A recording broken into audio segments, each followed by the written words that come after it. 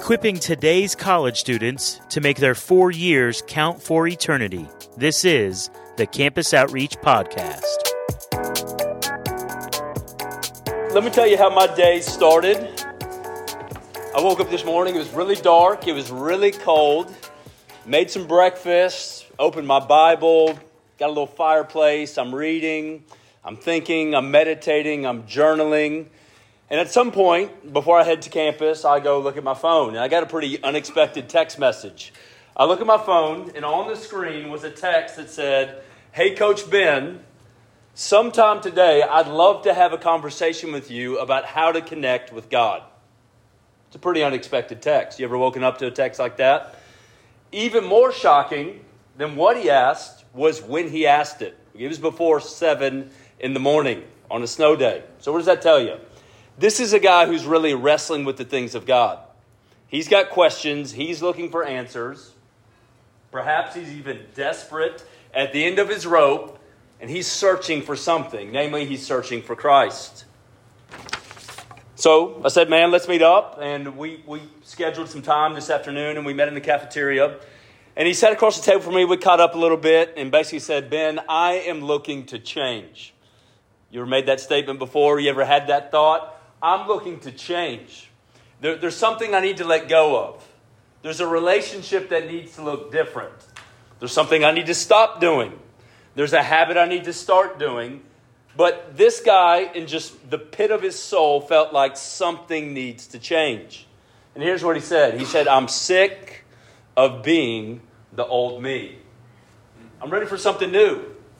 He said, I got off to a good start last semester. We were tracking with some conversations, but then I went home. And I started hanging out in the old hood with my old boys, and I fell back into my old ways. One day I'm smoking, next day I'm dealing. I can't go back to that. I don't want to go back. Looked at me and said, I really want to change. Now, it might be something different for you.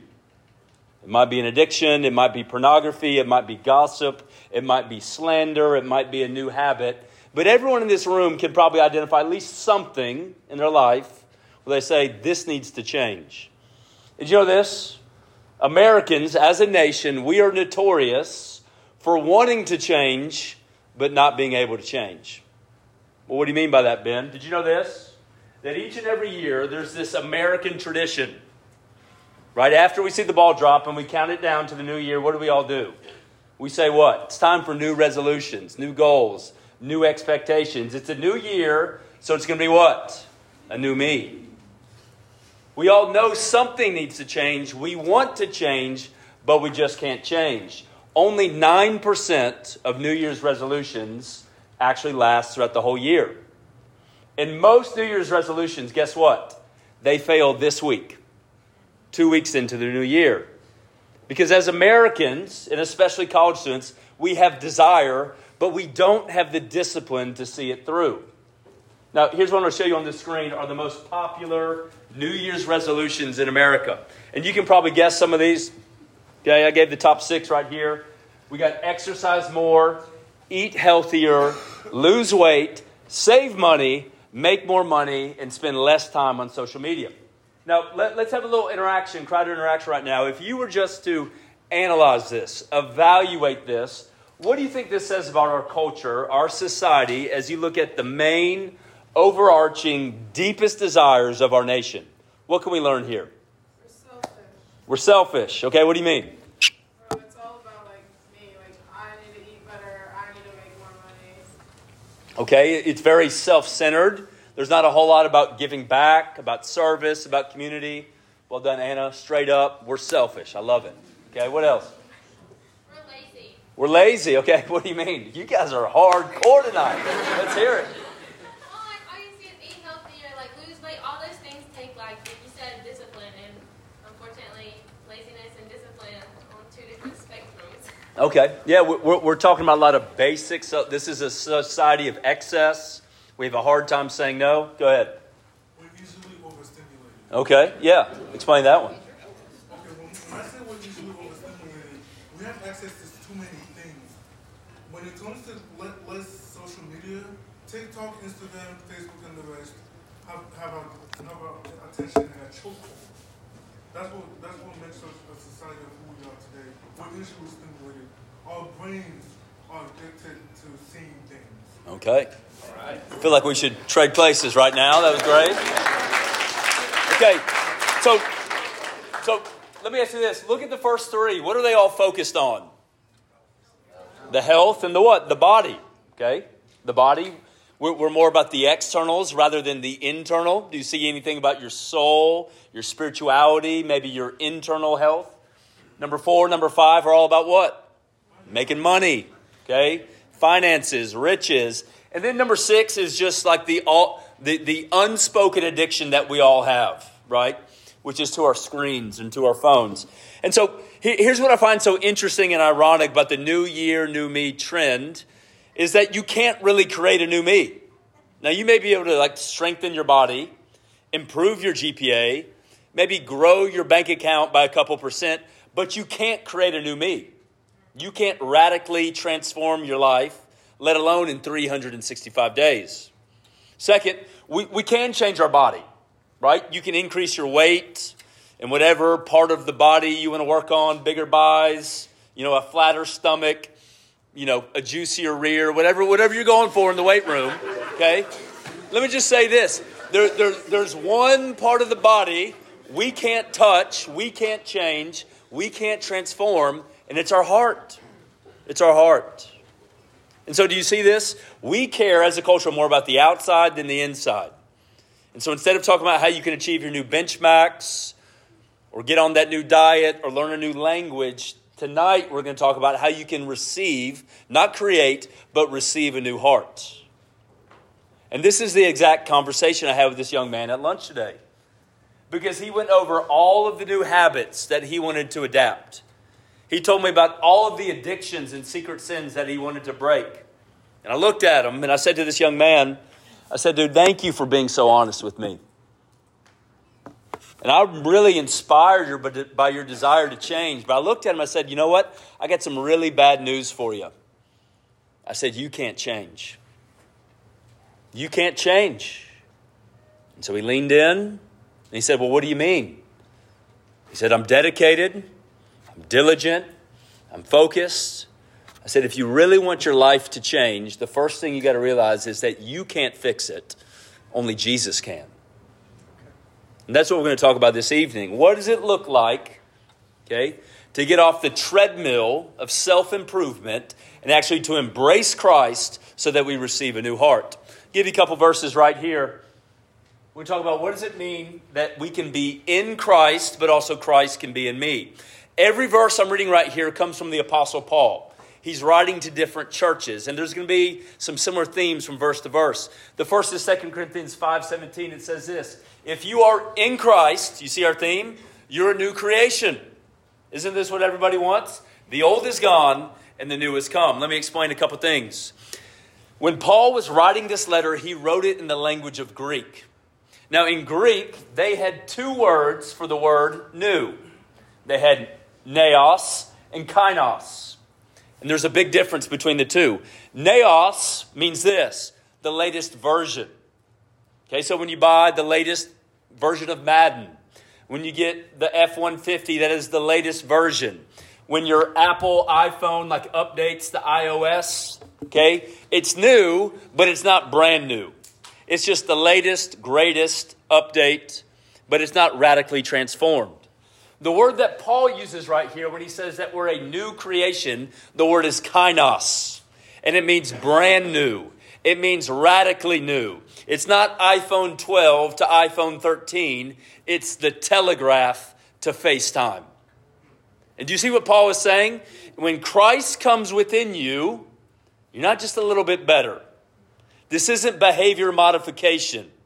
This isn't the latest version. It's not just a slight upgrade. You become brand new. Now, let me just say this, okay? The main theme of this talk is how do we get this new heart? But there's a lot of students in this room who have the new heart, and yet you're holding on to old habits. Am I right? And so God's given you a new heart, and yet you're passive, you're complacent, dare I say lazy. You're sleeping in. You're binging more Netflix than reading your Bible. You're spending more time on social media than in like encouraging conversations. And I would say this. The Bible would say, look, you can be in Christ, okay, but you can still be immature in Christ. And the goal of the Christian life is to be mature. Paul says this in another verse, for this I labor and toil and preach that everyone would be mature in Christ. So if you're in Christ, your goal should be mature in my faith. I want to grow. I want to develop. I want to be a disciple. But the real thrust of this talk is most of us in this room have an old heart and we're just trying to add new habits. Improvement, new goals, new expectations, and we're adding it on to an old heart. So how do I get the new heart? Well, let's look right here in Galatians 2:20. Paul says this once again. He says, I've been crucified with Christ. It's no longer I who live, but Christ who lives where? He lives in me. In the life I now live in the flesh, that's just skin and bone, my actual life, I live by faith in the Son of God who loved me and gave himself for me. Now, here's the first thing you got to understand. Now, this is a very southern statement. You might have prayed this prayer. You might have said this to your grandma. But nowhere in the Bible does it say, ask Jesus into your heart. Did you know that? See, oftentimes we think as Southerners, when I ask Jesus into my heart, I have my life, I have my plan, and I have my purpose, but I need some hell insurance. So I give Jesus just a corner of my heart. He can have a bit, he can have a piece, he can have a room, a closet, a percentage. Jesus doesn't play that game. Okay? When we're talking about our heart and we say, Jesus, come in me, Jesus doesn't want a portion of our heart. He says, I want it all because I'm your master. I'm your Lord. And when the Bible talks about the heart, we tend to think the heart is where we feel.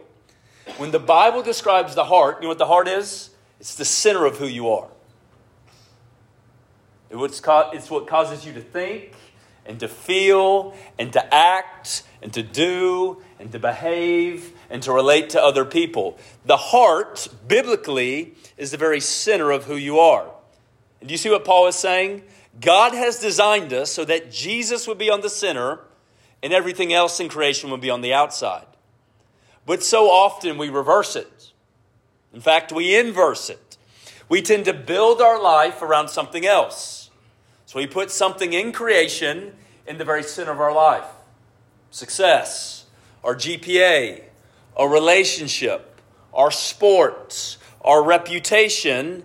And then, because Jesus is on the outside, he's in my life, but he's not in the center, I just try to make a little bit of time for Jesus. You ever felt that before? So you wake up in the morning and you do whatever's the center of your life. That's what you invest your time into. So you do your homework, you play the game, you hang out with friends, you go to the gym. I mean, we're even so bold to call it just me time. I want me time. And then, if I finish my homework, or there's nothing going on socially, yeah, maybe I'll go to CO. Or maybe I'll read my Bible. Or maybe I'll carve out a little time to pray or to connect with other believers. And this is the change that Christ brings about. The first change that Christ will bring to your life is he will change your affections, which is your heart, and then he changes your behavior. And this is the change of when we come to Christ. Our deepest desires, our strongest desires are no longer for self and for my glory. It's for who? It's for Christ and his glory. This is why Paul says right here, I've been crucified. I've been crucified. He says, look, if Jesus died for me, it means death to myself. And what Paul is saying right here, I live for a different purpose. Each and every day I don't wake up saying, what's my will? What's my desires? What's my wants? I say, what's thy will? Jesus, what do you want for me? Because I'm submitted, I'm surrendered to the desires of God. So here's what I'm going to do real quick. Just to illustrate, okay, what does it look like for Christ to be in me, but for me also to be hidden in God? Let's go to the next slide, okay? This is another verse in Colossians, okay? Do you see this? Same theme, your life is hidden with Christ in God. So let's just look at it this way. Here's what Paul is saying. Here's me. Okay? Everybody checking out the Tupperware box? So let me just say this right here. This is not original to me. We went to New Year's conference, heard a phenomenal Bible teacher named David Platt, and I saw him use this as an example. It was very compelling, so I'm bringing it to Bonner Lecture Hall. So this is me. And you see what Galatians 2:20 is saying? Paul is saying, if I trust in Christ and surrender to Him, Christ goes where? He goes in me. So I have a new heart. I have new desires. I no longer live for myself. I live for the glory and the kingdom of Christ. Is that good news? Yeah. Is it good news? Yes. But wait, there's more. Because not only does Christ come in us and give us a new desires, new nature, a new purpose. Do you see this? I'm also hidden, that means covered, surrounded by who? Surrounded by God. You see this? Brothers and sisters, this is the life of the Christian. Christ is in me. He's my heart. He's my center. He's my core. And the life I live in the flesh. I go to class, I work out, I work a job, I practice each and every day, and I'm surrounded. I'm covered. I am boxed in by God the Father. I'm hidden in Him. Now let me just say this. This is the opportunity you have in 2024. Because think about it. You know what we want deep down in our heart of hearts with every New Year's resolution? Let's go back to those New Year's resolutions. Like what is the desire beneath the desire? Why do we want these things so badly? I know we got some psych majors in the room. What do we want deep down in our heart of hearts that would cause us to eat kale? That would cause us not to skip leg day? That would say, don't spend your money, save your money. What do we desire most? I think we want safety. I think we want security. I think we want stability. I mean, isn't that why we do things? If I can eat the right foods, if I can avoid the fried foods and the sugar and stay away from Coke, maybe I'll live longer and then I'll be secure. If I can exercise, I can have a strong body and I can avoid difficulty. If I can save my money, I can have a nice house, buy a nice car, and then I'll have a sense of security. That's why we've got to limit our social media, because it causes anxiety. But let me just say this. Can these things deliver real security? Can your body give you real stability? Can your finances keep you safe? Let me just ask you this. If you're really looking for security, are you really going to find it in the gym? Are you really going to find it in your bank account? Maybe what you're really looking for is right here. Brothers and sisters, there is nothing more secure, more stable than the resurrected power of the Holy Spirit dwelling within you. God the Father, the creator and sustainer of this universe, saying, I want to envelope you, surround you, hem you in, front and behind, left and right. I want to cover you with my grace. Now let me just say this. What I'm not preaching right here is health, wealth, and prosperity. And if Christ is at the center, life is going to be smooth. It certainly won't. But the promise of Scripture is this: no matter what adversity, no matter what hardship, no matter what difficulty you encounter, Christ is in me, and I'm in God. And there's nothing better than that. So, the invitation we have this evening is this: is I can get off the treadmill of performance, of self-improvement, of new year, new me. So the question now is, well, how do I get Christ in me? How do I get it? If it's not resolutions, if it's not new goals, then Ben, what is it? And so this is the language I use. I don't my wife absolutely hates resolutions. And so she uses different language. She likes to talk about rhythms. I talk about habits. I talk about disciplines. But here's what I want you to see, and this is really going to be an intro for the rest of this semester. What we're going to be looking at and discussing each and every week is, how do I get more of Christ in the very center of my heart? And the picture we're going to use to describe this is of a wheel. Think like wagon wheel. Don't think like 22s on the Dodge Charger. This is an old school wagon wheel. And this wheel right here describes the Christian life and how I can empower Christ to reside in me. Now here's what I want you to see. There's two vertical spokes and there's two horizontal spokes. Now the very core, the very center of the wheel is what? It's the hub. The hub's the most important part. That's what we've been talking about. Christ has got to be the center of your life. But then you also have this vertical spoke, which is how I interact or commune with God. And I do that through two ways. I read my Bible, okay, which is how I hear his voice. And then I also pray, which is how I can have the ear of God. But then I also have this horizontal spoke right here. And that's actually how I relate to other people. So for other believers who share the same heart and the same purpose, we have community or we have fellowship. And for my teammates and classmates and family members and somebody who lives down the hall or my coworker who doesn't know Jesus, we share the gospel with them. We tell them about Jesus. We call that witnessing or evangelism. So each and every week, what we're going to be showing you is a different way for you to grow deeper and stronger in your connection to having Christ in you. Now, I just want to mention one thing. Guys, if there was one habit, one rhythm, one discipline that I could beg and plead and ask you to consider, here it is. Here it is. May 2024 be the year that before you pick up your phone, you pick up your Bible. I'm just telling you this. If you're like, Ben, give it to me straight. What should I do? Ben, I'm a simple man. Just give me one thing. Here it is. Guys, if you got time to get on Snapchat, you got time to meet with God. Okay? Before you pick up your phone, pick up your Bible. Give God, okay, the first part of your day. Give him the best part of your day. Allow him to grow in the center of your heart. So, here's where we'll wrap it up right here. Get you a little picture. This is 10 years ago. Most of y'all have been over to my house. This is me. Who's that beautiful, beautiful bride? That's my wife, Leah. So about a month ago, we celebrated our 10-year anniversary. I know you guys want to, clap it up for that. Okay, there we go.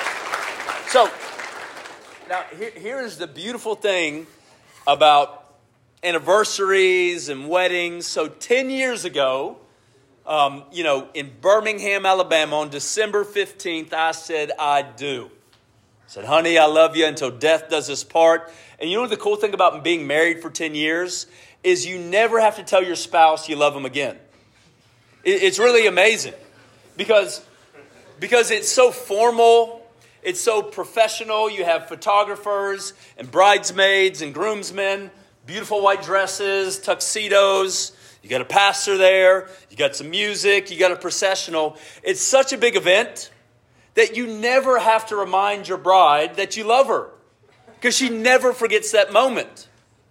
And you sign a piece of paper that's like a marriage license. And then, you have this ceremony and you have these toasts and the father gives the bride away. And it's so powerful, so poignant. My wife always knows that I love her deeply and I've never had to remind her. I mean, it's just the beauty of marriage. Except it's not true. And what my wife and I do, it's actually become a little bit of a tradition. Every year on our anniversary, okay, we pull out our wedding album. And we sit our kids down and we actually have a wedding video, okay? And we, in a sense, recreate our vows. But every month and every week and every day, I have to live up my vows. I have to remind her that, honey, I love you. I'm with you. I care for you. And each and every day ends, okay, with her passing out before me. But right before that, I love her and I kiss her, okay? Because we constantly need to be reminded. Let me just say this. Some of you, okay, when you heard me describe that story, would say it's unthinkable for a husband and a wife to live off a ceremony that happened 10 years ago. And yet that's exactly what you're doing with Jesus Christ. You're resting in a ceremony, a moment, an emotional decision. So here's what I'm trying to say. When Christ is in you, yes, it's a one-time decision, but it becomes a lifestyle. It becomes a daily decision. It becomes something you live out each and every day. And so what we want you to do is we want you to say, yes, I want Christ in me. I want to be surrounded by God. But then I want to build this relationship. And so that's what we're inviting you to do each and every week. We want you to hear his voice. We want you to have his ear. We want you to belong to his body. We not only want you to know Jesus, we want you to grow deeper in your relationship with Jesus so that you can be a mature disciple of Jesus. So guys, 2024, it ain't new year, new me. Yes, it's a new year. But may this be the year that you would say, Christ is in me. Okay? Let me pray.